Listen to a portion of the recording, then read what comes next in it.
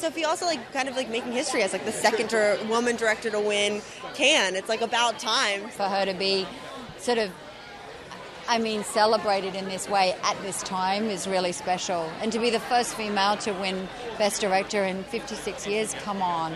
That's incredible, right? Yeah, I was surprised. I was surprised to hear that, and I'm very proud. But it was beautiful the way in which she's so delicate, and yet everything gets done. It's such a great message for people, because she sits there and she commands a set, and she never raises a voice. She's so quiet, yet she's unbelievably powerful.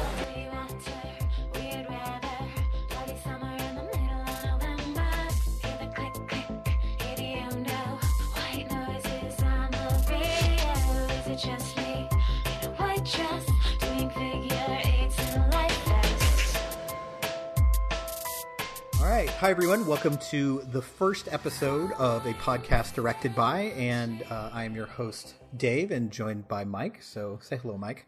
Hello. Good. I like it. That's all I need from you. So this is our introductory episode to our first series of episodes. So our first director is going to be Sofia Coppola. Sofia Coppola. Where do I even start with her? I guess I'll start with my favorite movie, which of course is The Virgin Suicides, to nobody's surprise. Who knows me? The thing about Sophia's films that really, really resonate with me the most is how feminine and soft they feel, despite the content of the actual film being a little bit more somber and a little bit more dark, especially in The Virgin Suicides. It's not exactly, spoiler alert, an uplifting film by any means, but it feels like a dream, like romantic and soft and just whimsical, and it's beautiful. It's beautiful by every definition of the word. So I think she does that really well, and that's actually what I think she contributes to film in general. I think films need to be softer like that, or most of them do, because I think that it's just this lingering, it's seductive. It's so strange. I don't even know how to explain it. But she does the same thing in The Beguiled, which I didn't love, but I would be lying if I said I don't often want to watch it again, just because it immerses me in this fairy tale. Marie Antoinette, exactly the same case. These stories are not uplifting. We know how Marie Antoinette ends, not a happy ending, but the film still feels bright and gorgeous, and just it's really quite amazing how she does that. I do think that if you haven't checked out her films for whatever reason, maybe it's her filmography is not extensive enough, maybe the softness isn't for you, but coming from a horror fan, give it a shot, because I think it does work. Repression, sexuality, identity, power. Director Sofia Coppola's filmography is one defined by women and the spaces they occupy, their relationship to their surroundings, their dynamics with one another. Coppola's tender pastels evoke an almost dreamlike, ethereal quality, as if we were glimpsing perspectives just outside our reach, intangible enough to make a lasting impact. Her characters tend to be surrounded by signatures of wealth, but there's a destitute attitude about it all. The confinement shared between Virgin Suicides through to The Beguiled are all-encompassing, even when their barriers appear different. Consistently aware of her privilege, one drawn from Hollywood royalty, never restrains Coppola's sensibilities as a filmmaker. It's in her empathetic approach to women and the worlds they inhabit that allowed her to break through at the turn of the century, and one that continues drawing audiences to her films and her artistic perspective. This has been Diego Crespo from the Waffle Press Podcast. And a little background on this, I want to be very, very honest about this. One of the big reasons, we mentioned this on our introductory episode, but, it's going to be a little bit more difficult finding women and people of color who are directors who have had long careers. So one of the reasons we're doing this is to actually talk about a female director. Because Sofia Coppola is one of the few who has continually gotten opportunities to direct features. There's a lot of really great female directors that, they'll make one or two movies and then for whatever reason don't get another shot for 8 or 9 years. But Sofia Coppola, whether it's because her movies are great or whether there's a certain amount of Hollywood nepotism that happens where she gets a few more opportunities. The name helps. Yeah, Coppola helps. Yeah, absolutely. And Nicolas Cage didn't think so, but that's fine. Yeah.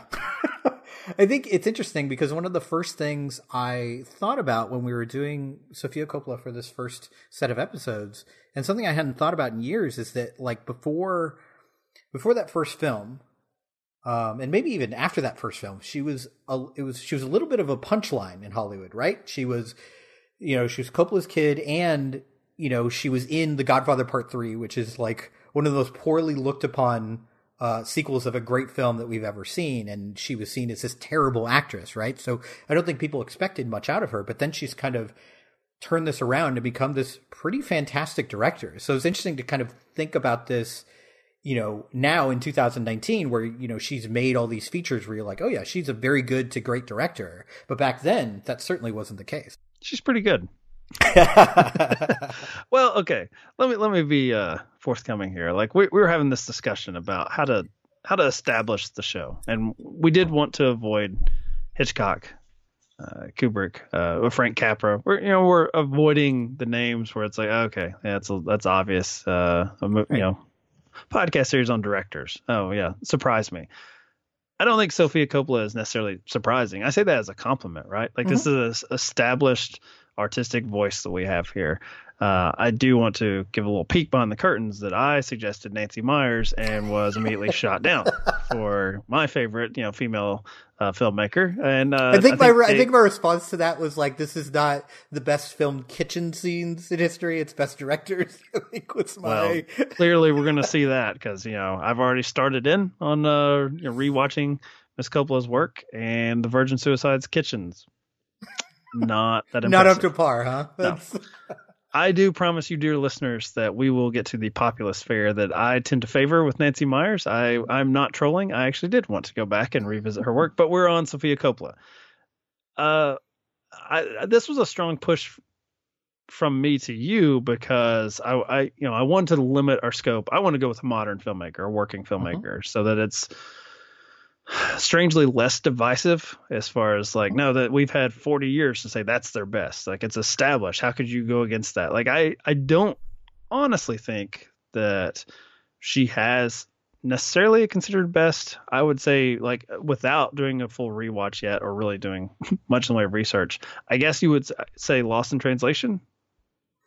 Yeah, that's probably the most accepted of her films, but like, I know people that think The Virgin Suicides is her best. I know people that love Marie Antoinette. We have a mutual friend that just adores Somewhere. I'm a big fan of The Bling Ring. I think it's a really difficult movie, but really impressive too. So I think there's a lot of directions to go. That's the other thing I really like about her filmography is that while there are definitely themes about, economic status, fame that she goes back to, which I mean, last name Coppola, she's the daughter of one of the greats. She is working with things that presumably she has experienced, but she applies that into very different settings and honestly different genres. Like I think they're like wildly divergent sort of swings here that she takes. And that's the other thing I wanted to start off with was a filmmaker that's going to go into at times broad comedy to tragedy. And I think she's handled both of those things really well. So I'm excited. And I think, we don't have, I was about to say, we don't have that much to work with. And that sounds really negative, but it's actually a very good thing. That's like we're only talking about, certainly less than our top 10 list. Can't make a top 10 list yet unless we're getting into her music video work, which we are not, right, Dave? We are definitely not going to be doing that. No, absolutely not. Okay, so just the feature films. Yes, and I think one of the things that's going to be really interesting for me is I think the first movie I ever saw of hers was Lost in Translation. So I went back and watched The Virgin Suicides after and was a little bit disappointed with it, not in terms of like, oh, this is a bad movie by any stretch, but there's definitely a different process if you're watching someone from when they start and seeing them grow, as opposed to seeing like something a little bit more polished and then going back. So it'll be interesting to kind of watch this for her from beginning to, I mean, not end because her career is certainly not over, but from the beginning till now, because, I think the only movie I had a really negative reaction to in her filmography was her most recent movie, which was The Beguiled. So it'd be interesting to kind of maybe give that another shot too, because it's certainly not a movie that is so terrible that I would never want to watch it again. But the expectations were so high after liking pretty much all of her other movies to then go into that and be like, well, I was really hoping that was going to be great, and it definitely didn't reach that mark. So interesting to like give it another shot with more realistic expectations, maybe. That's interesting because I don't think I've ever had extremely high expectations for her particular work, and I think it's because what I said previously, where she sort of zigs and zags to different things. Like, it might have been Somewhere, might have been the one that I had the highest expectations for, just because the one I felt haven't seen.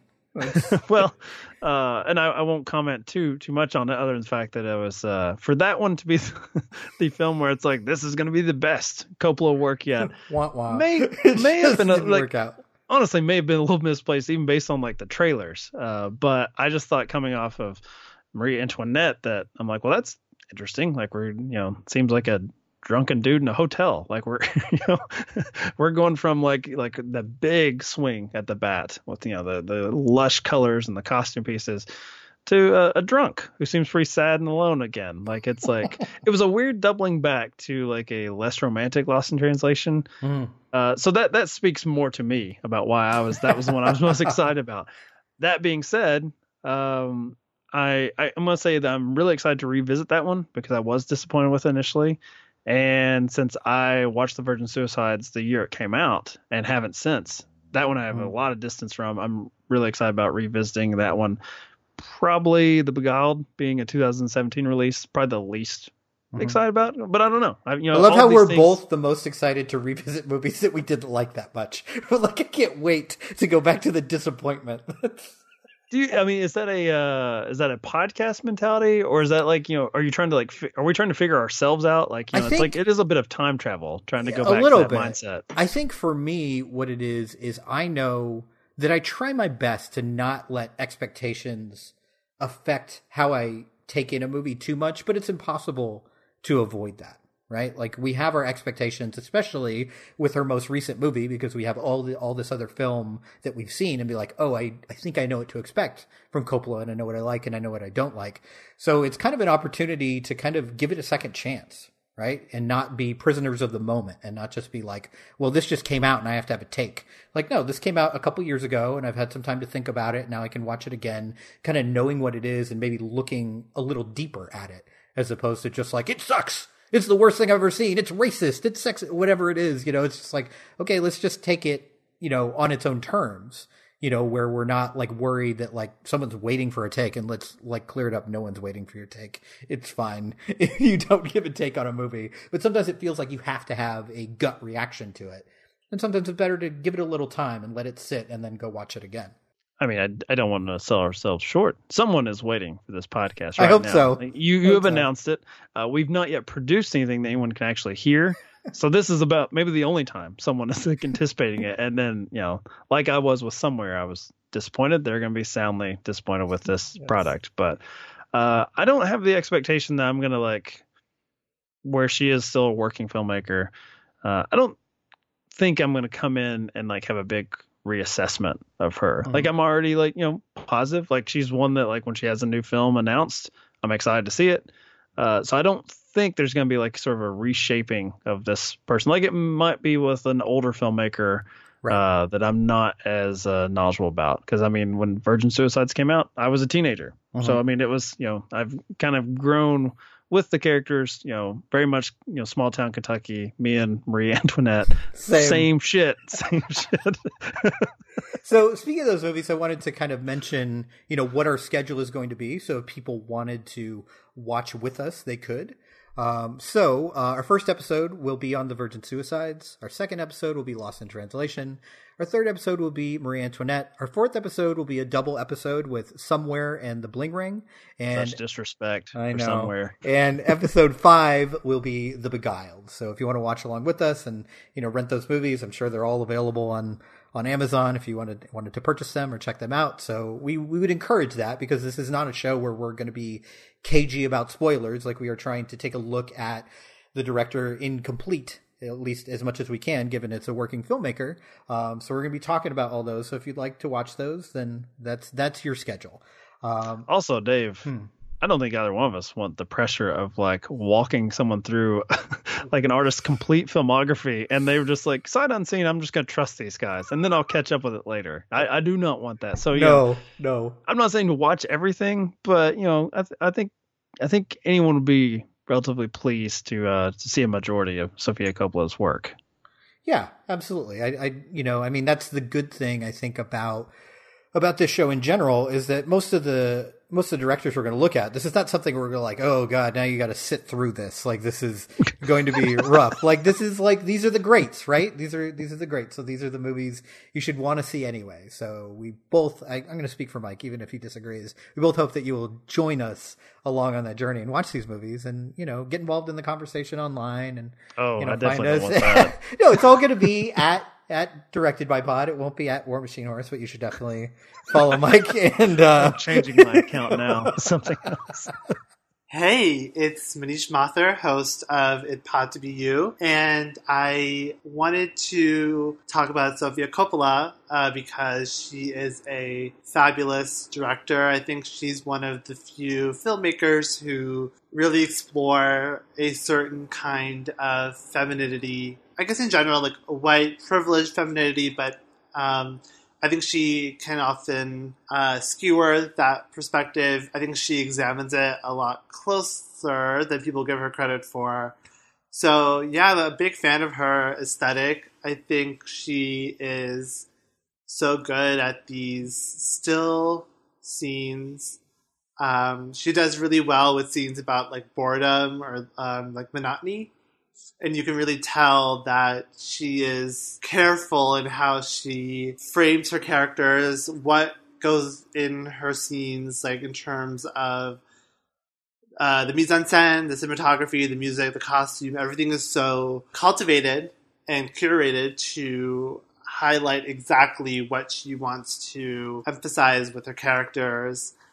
And I really like that about her. For me, I think my favorite Sofia Coppola film is Marie Antoinette, because I think that's that's like peak Sofia Coppola. It's all of her favorite themes, and it's this really anachronistic look at French Revolution era. She uses the modern music and sort of the modern performance styles and the modern filmmaking to highlight how Marie Antoinette and her court and the people around her weren't that different than we are now, which I think is really interesting. She kind of frames that film as a teen dramedy, and I think that's why the casting of Kirsten Dunst is so smart, because Kirsten Dunst brings her past performances with like Bring It On and the Spider-Man films, and of course the Virgin Suicides. She brings that to Marie Antoinette, and it makes the film, I think, even more impactful. So yeah, I love Sofia Coppola. I look forward to all her films. Really glad that you're covering her on this new podcast. So yeah, thanks for asking me to come on, and just throw me a follow at the Manish89. Hey guys, this is JD from the In Session Film Podcast, and I'm here to offer up a few thoughts on Sofia Coppola, who I think is a terrific filmmaker. And I think one of my favorite aspects about her is that she puts a lot of care into her characters. You can tell that she's put a lot of thought into how she wants to craft and mold them.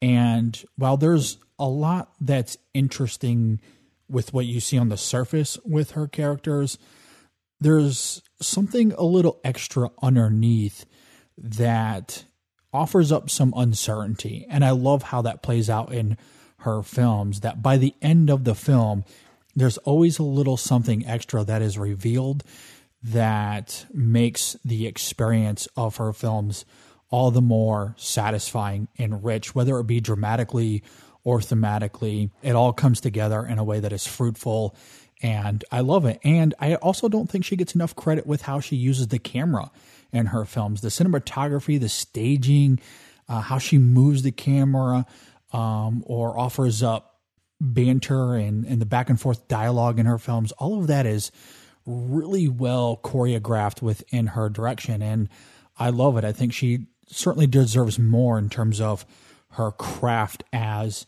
a director and on the technical side of it, not just in terms of the storytelling side of it. And I always look forward to seeing what she has next. My favorite film of hers is probably lost in translation like everyone else is, but The Virgin Suicides is very good as well. I was a big fan of The Beguiled in 2017. That actually made my top 20 of that year. I love that film. And she's always doing great work. So I'm very excited to see what she has in the future. She's certainly a director that I quite adore. So you kind of mentioned, one thing I wanted to bring up is kind of, what we're expecting. And you said you're not really expecting a kind of seeing this from new eyes necessarily.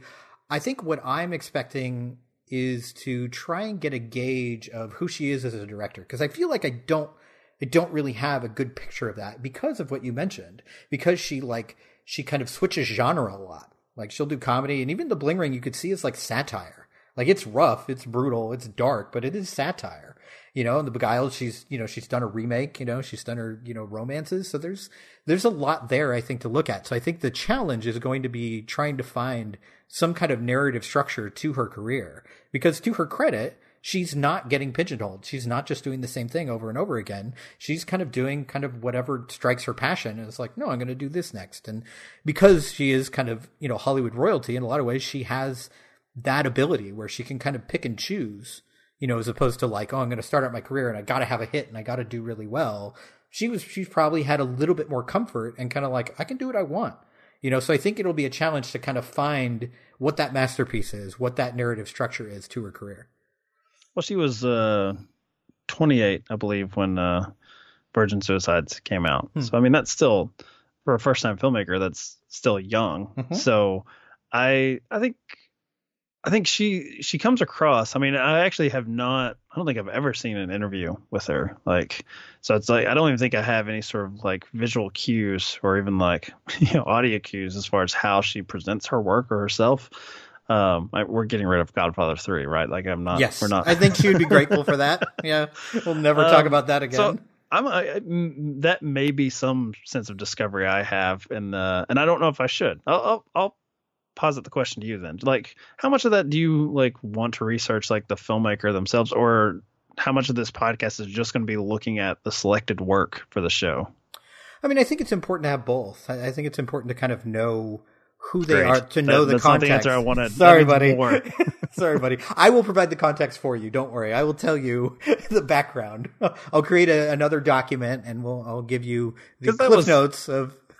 That was my thought process. Was you're talking about her having the ability to just kind of pursue her passion, whatever that may be. I think that just through watching her work from Virgin Suicides, Lost in Translation, Marie Antoinette, Bling Ring. I don't know about Beguiled, but where that's a remake. It does seem like, she's just kind of like aging with the characters. Like, a little bit. The particular challenges that she's sort of taking on. Like I could definitely remember reading some things about Lost in Translation, that there were some autobiographical elements about relationship that she was in and like where she was at that point in her life as a young woman. Bling Ring, maybe a little bit more adult, looking back at the generation coming up, but she obviously ran in some very famous circles. So I just think she wears her sensibilities a little bit more honestly on her sleeve, and they seem to come more from personal experience than a lot of filmmakers that we've even mentioned. Like I think like you go to a Tarantino or a Paul Thomas Anderson, they're like film geeks, right? Well, right. She was born out of like, the father of like sort of film geekdom, like of that right. time period, Francis Ford Coppola and Scorsese. And yet her work seems to be more about her personal life than it does about movies. And I think for this podcast, I kind of want to start there. Like, I don't know if I want to start with like the video store clerks. Like, I think I want to start with someone that is bringing their own life to these fictional worlds. Yeah. Okay, great. And I think that is where we are going to start, with our very next episode. And again, but Tarantino's coming. Again, it's going to happen eventually. So again, if you want to join us, the very next episode, we will be watching and talking about The Virgin Suicide. So be sure to rent that and check it out, and then join us back here for our first real episode on an actual movie. Now